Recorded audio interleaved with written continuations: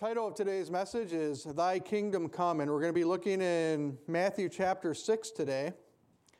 And as I was preparing for this sermon, I was reading the news, and if you follow the news, you heard last month about that there was this tragedy in a city in Saudi Arabia called Medina.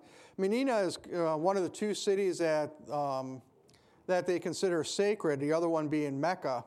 And what happens is Muslims are required, as part of their religious beliefs, to travel to Saudi Arabia, to Mecca specifically, for something called the Hajj. And the Hajj is like this giant Christmas, Easter, all kind of wrapped together worship service that they have over the course of a week or two. And they go there, and you're required to go there and worship. Well, this year during the Hajj, part of what they do toward the end of it is they spend a week in fasting and prayer, and then they go to this big black rock that's supposed to, at that point, symbolize the devil, and they take pebbles and they throw pebbles at it, indicating that they're stoning sin and they're stoning Satan in their lives. But during this, because they kind of get whipped up into such a religious fervor, they had a massive stampede that left almost 1,600 dead or injured. And I was looking at that and just thinking, isn't that what religion is? Religion is mankind trying to come to God on his terms and not following the way that God has prescribed through Jesus Christ. Prior to the scripture that we're about to read and all through the Beatitudes, Jesus is talking about a lot about that. He's contrasting and comparing those who actually seek God with those who are just trying to please God on their terms. Coming to God on your terms or using religion or some type of religious act to come to God is kind of like walking into a job interview and giving your future boss or potential future boss a list of demands that you want to be met, and then maybe you'll grace him with your presence and work there. It's kind of what religion does to God if we were to walk into a job interview like that. And you know what that is? It's idolatry. It's lowering God to a standard and making him appealing to us instead of making ourselves appealing to him through Christ Jesus. And that is a mindset that Jesus is speaking to here. And he's asking them, are you going to play at religion, or are you actually going to allow the kingdom of God to come into your life, to be made real in your life? And that's where we pick it up in Matthew, when he talks about how we should pray in Matthew 6, verse 8. Jesus said, therefore do not be like them. Don't be like these religious people. Don't be like these people playing at being godly. Don't be like these people that play at going to church. Don't be like them. For your Father knows the things that you need before you ask him. In this manner, therefore, pray. Our Father in heaven, hallowed be your name. Your kingdom come, your will be done, on earth as it is in heaven. Let us pray. Father God, we thank you. Thank you for your word. And we ask, Lord, that as we finish this series on the kingdom of God, that everything we've learned up until this point will just come into such fantastic clarity for us, that we learn to run after you and walk with you with all of our heart, soul, mind, and strength, that we put aside all these other things in our lives that keep us from doing that, Lord. Once and for all, that we have a total and complete commitment to seeing your kingdom go forth here in Whitehall and Blair, Independence, Pigeon, Arcadia, and throughout all of Trempealeau County, Father. Lord God, we ask this in your name. Amen. Today we want to answer Jesus' implied question throughout the Sermon on the Mount and his emphasis on the reality of the kingdom of God. And that question is, are you going to play at being religious? Are you going to play at being a church member? Or are you actually allowing the kingdom of God to come in and change your life? And we're going to do that today by focusing on three parts of this scripture prayer that Jesus gave us. That is, The first one will be our kingdom come, or your kingdom come, God's will be done, and on earth as it is in heaven. So let's start today with thy kingdom come. As I was studying for this, I go through commentaries, I go through word studies, I break it down into the original languages and look to what the original intention of how they translated it into English. And I really focused on the word come here in the Greek because it has so many different meanings, but all of them in English mean the same or bring just different lights to what Jesus was saying here when he said, thy kingdom come, that is to be a focus and a reality in our life. And the first definition that I came upon was to bring something into being. The Greek word, or koime, means to bring something into being. In other words, God is calling something that is not into being. That is exactly what he did in Genesis when he said, let there be light. It's called, the theological term is creation ex nihilo, where he said, where there was nothing, and he spoke, and something came into being. Where there is not life, he brings into life. Where there is darkness, God brings life. Where there are errors and lies, God brings truth and is the truth. Think about for a moment what the world calls truth. We know that there is so much deception in this world. We know that even unfortunately some of the churches that claim to be Christian are supporting lies and supporting falsehood. And if we come to a realization of what truth is, it just makes things so much easier. And let me give you this definition for truth here. That truth is reality as seen through the eyes of God. Can you come up with a better definition of truth than that? It doesn't matter what I think is true. It doesn't matter what you think is true. It doesn't matter what Washington or Madison thinks is true. It matters what he thinks is true and knows is true because he sees things for the way they actually are. And these things that the world calls truth, which is actually truly spiritual deception. When it starts to call evil good and good evil, it's really slapping spiritual chains on people, getting them addicted to things that will drag them into hell, bringing them despair, bringing them slavery, and eventually death. That is why truth is being thrown down into the gutter, and truth is trying to be trivialized as being something that is not important anymore. Your truth is fine, but allow me to have my truth. Well, that's not truth at all. That is just wishful thinking. I can't possibly say, well, I don't believe in gravity, so I can just let this go and it's going to float here. Well, my truth says it should still be floating here, but is it true? No. I mean, it's just silliness, what the world is trying to teach us now. And to the world's fallen nature, to this silly thing that is going on, God brings us Jesus. The way, the truth, and the life. And if we do that, if we allow that to come into our heart, allow him to call something that was not inside us into being, you will see a changed heart. Where there was a heart of stone, he gives us this heart of flesh, a heart that he can work with, something that is alive, something that can hear God and give him praise and be obedient to him and do the mission that he has called us to have on this earth. And before, where we could think about all we could think about is what we want or what we desire, the Holy Spirit changes our focus from us to a heavenly focus. Another way that we can look at thy kingdom coming is it means to have a place or an influence, and we see that in having a changed life. And this may be a little bit strange for a Christian pastor to say, but please bear with me. Don't tune me out a little bit. The Christian life isn't so much about making us like Jesus. The Christian life is about dying and Jesus living through us. Because you know what? This fallen world does not need a Xerox copy of Jesus. Because a Xerox copy is not the original. What we need is the original coming into earth through us dying to ourselves. You see, sometimes we've been focused on the wrong thing with our Christian fads. You know, Christianity has some fads in it. Remember the book of Jabez? Huge fad.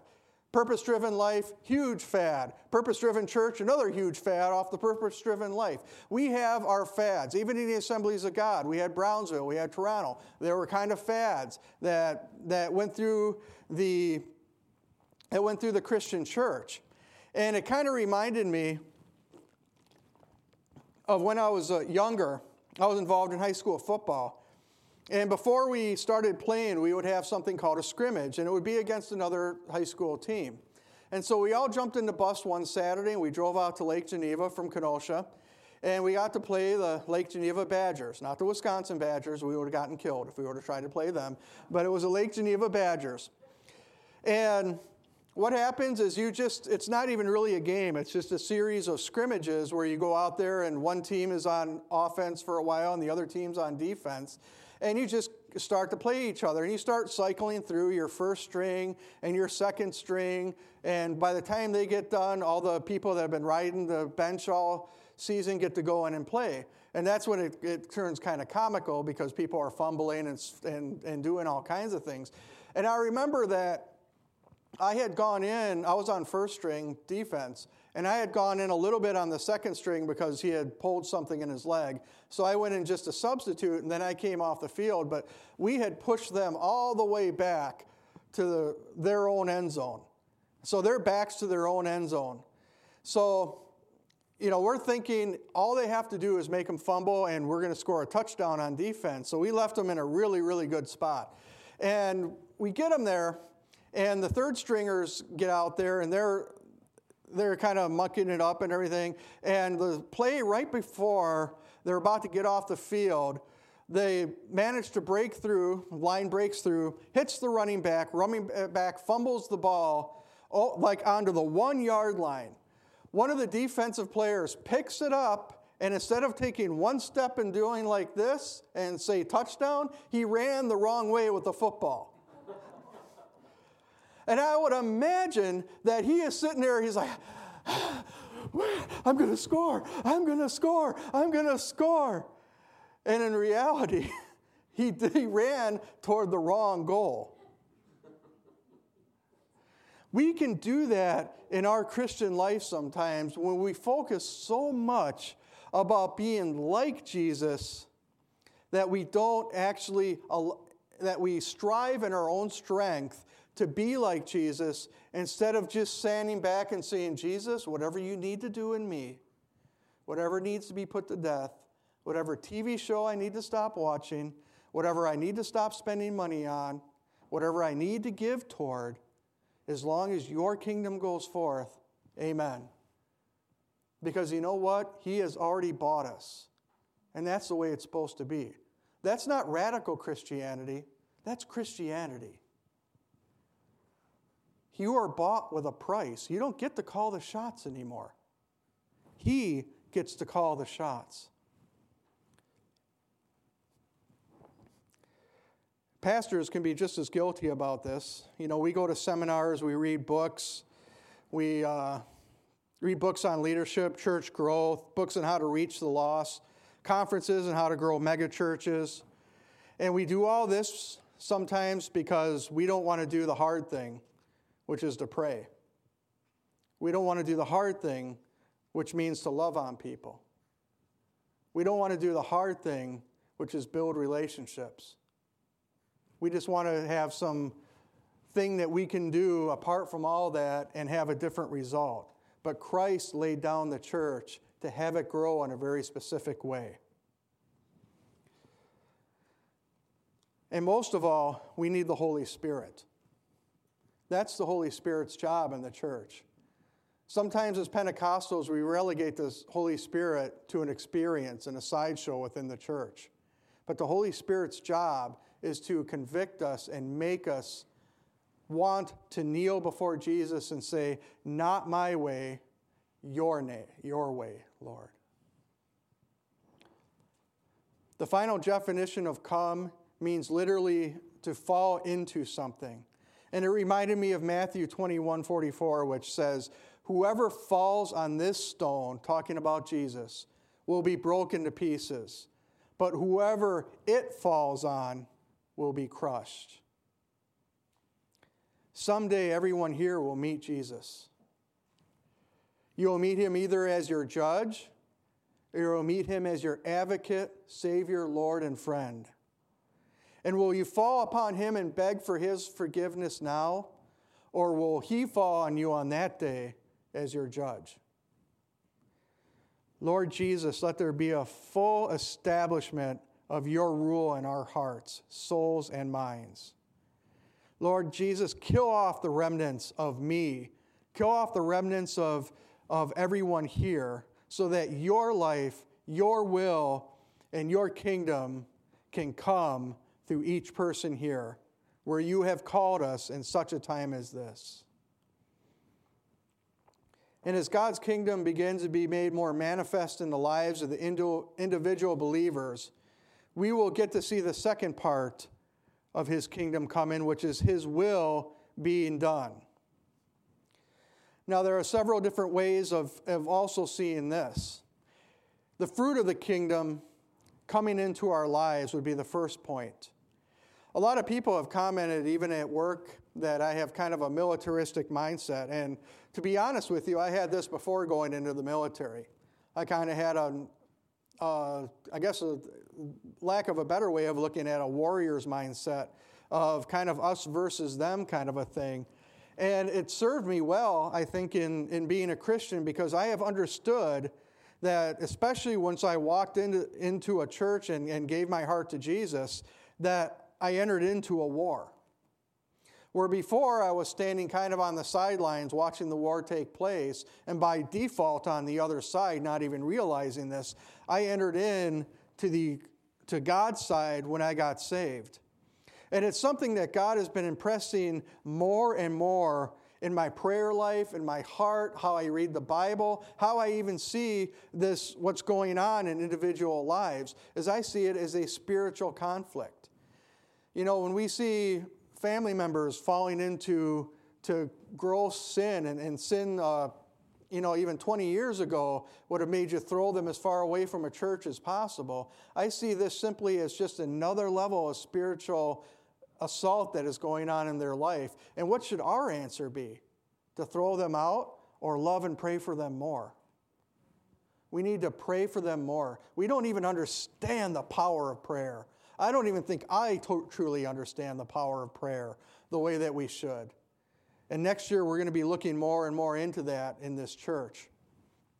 This militaristic mindset, what we have to have is an understanding that what we go through in life is about one kingdom coming against another and one kingdom conquering another. When we talk about making the kingdom of God more real in this community and more real in our lives, that's what we're talking about. We are talking about kicking back the gates of hell and letting God's kingdom become more and more prevalent in this community. And I want you to think about that for a moment. Think about history. Whenever one nation conquers another, everything changes, doesn't it? I mean, if North Korea invaded Whitehall tomorrow and set up a North Korean government, and they came door to door and they said, hey, I heard you're a pastor, give me your Bible. You can't have that anymore. Can I say, well, the Bill of Rights guarantees me I can have my Bible and my church and everything else? He's going to say, you're not in America anymore, son. You're in North Korea now. Everything changes, doesn't it? And that's how we have to think about the kingdom of God coming to bear in our lives. Because you know what? We think about this in American politics. Why do we focus so much on the president? If you think about it, because we know that where the president goes, there goes the nation. We think about our elected representatives. Where they lead us, there goes the spiritual condition of that nation. Even though it's supposed to be the church doing it, it's still, because of our fallen human condition, we tend to still follow human leaders that way. And that's exactly why the Bible tells us we need to guard our own hearts. because there's a war going on to decide which kingdom is going to reign there. So I ask you this morning, who is your leader? Because who is leading your heart will determine the kind of fruit and actions that come out of your heart. There's a few people in here that are farmers. Conrad told me this morning that he just got a F-14 tractor of some type. He said F-14. I'm like, she bought you a fighter jet? But I know they're being replaced, but I didn't think the government was giving those away. And if so, I want to ride. He told me he got an F-14 tractor for his birthday, and happy birthday, Conrad. He is 37 years old this morning. He looks good. Whose birthday? Judy? Happy birthday, Judy. But he told me he used to be a farmer. So if a farmer goes out and plants wheat, and he waits, all summer, and he's watching this wheat grow, and then in the fall, when it comes toward the fall, when it comes time to harvest, and he goes out there and starts harvesting, and he's looking for the corn stalks, that would be kind of silly, wouldn't it? I mean, a farmer is not going to look at a wheat field and expect to get corn out of it. But for some reason in our lives, we expect that we can sow into our fleshly side and still be able to yield spiritual results. It's kind of an odd thing.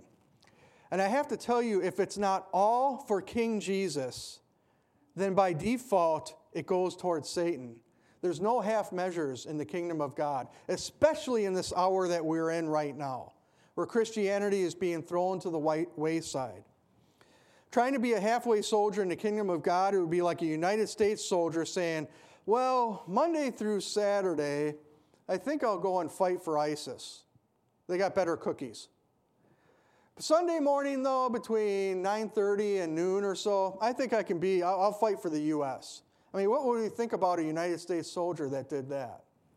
But that's somehow, some reason we treat our spiritual lives like that. And that's why we need to concentrate on letting God be God.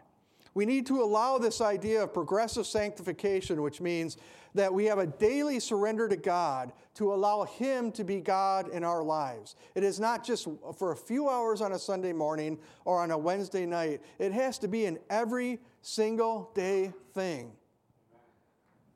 The Bible says that if you do not stand firm in your faith, you will not stand at all. And in this hour when it seems like the kingdom of darkness keeps winning and winning and winning, and it just seems like it just keeps growing darker and darker and darker, if we don't have this kind of mentality, we will not stand. And I'll tell you, I want to be one of the people that stands. I want to hear, well done, good and faithful servant. And it all depends on what we nurture in our life, flesh or spirit. And as I said, we're not saved by this, but this is how we grow, and this is how we become effective in the kingdom when we make a decision that I am not going to do this. The Bible may not speak about doing it. The Bible may not say that you shall not, but for the sake of the kingdom, I am not going to exercise freedom over here, and I'm going to stand over here and allow God to be God in my life so that no one could possibly accuse me or see any shadow within me, even if it's a questionable thing.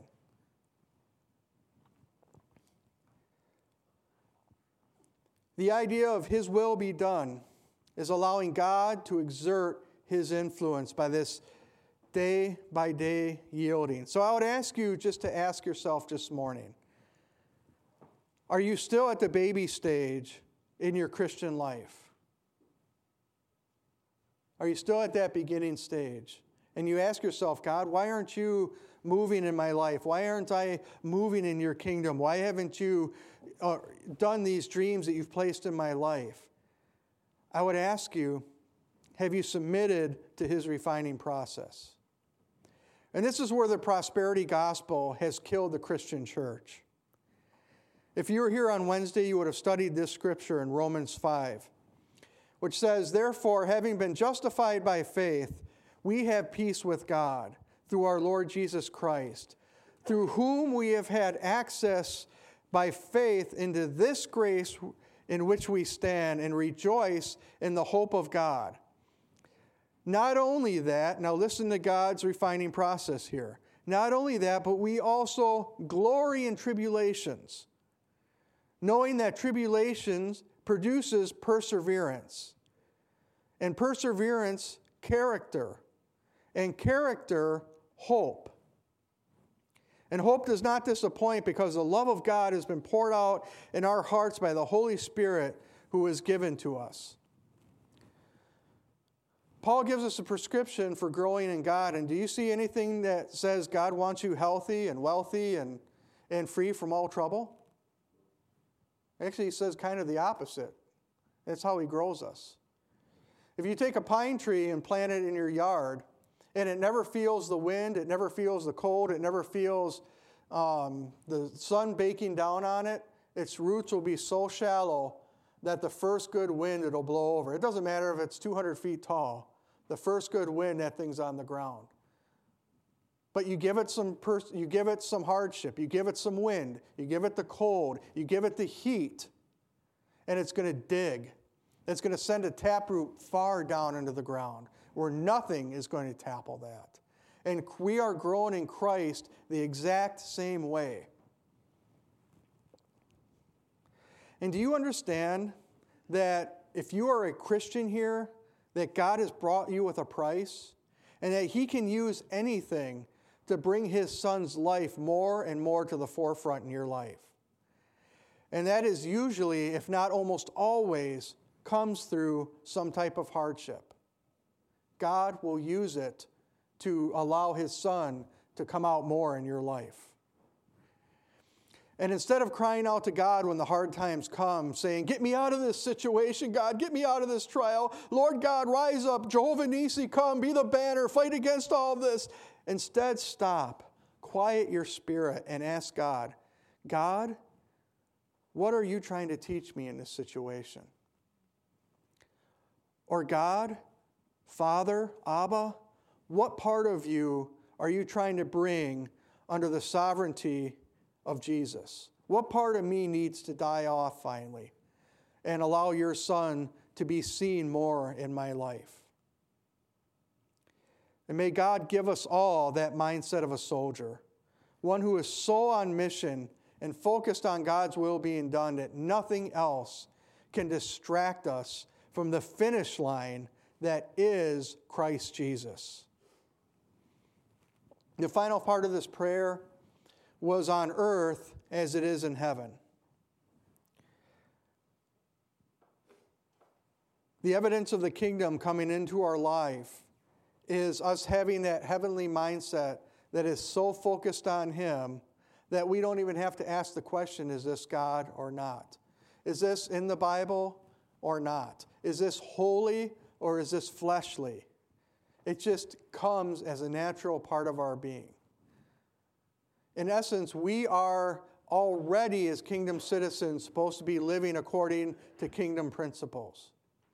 When people see us, they should see the ambassador of heaven standing before us.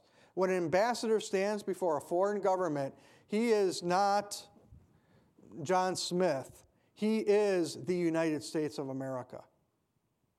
And that is the way that we are to look upon God's kingdom and our heavenly citizenship, is that when we walk into a room, we are the kingdom of heaven.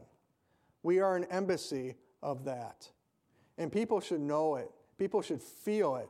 And people should trust it.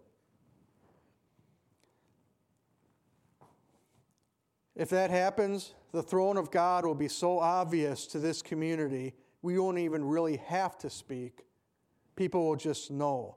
Because the words of God will be becoming the words that we speak. The mind of Christ will be brought bare in every situation.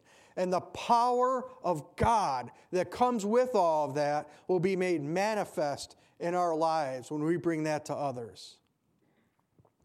Because you know what? There is no greater testimony to this community that we live in than seeing a person who was a person that we considered to be a wretched sinner come to Christ. That is going to be the greatest testimony of the power of God in this community, is when sinners start being saved. We can talk about Jesus, we can do outreach, we can witness, we can pass out tracts, but until people start seeing the power of God made manifest in the lives of believers and see Jesus through them, we will not be effective in making his kingdom come. Jennifer, if you and Tammy would like to come back up, please. In conclusion, I wanted this series to bring us a better appreciation for the fact that there are two kingdoms out there. If you're here this morning and you have never bowed the knee to Jesus, if you have never surrendered your life to him, then by default, you're in the kingdom of darkness. It takes a conscious decision of the will to transfer your passport from being that of Satan's or being that of Jesus's. You're not born into it. You're not there because your parents were there.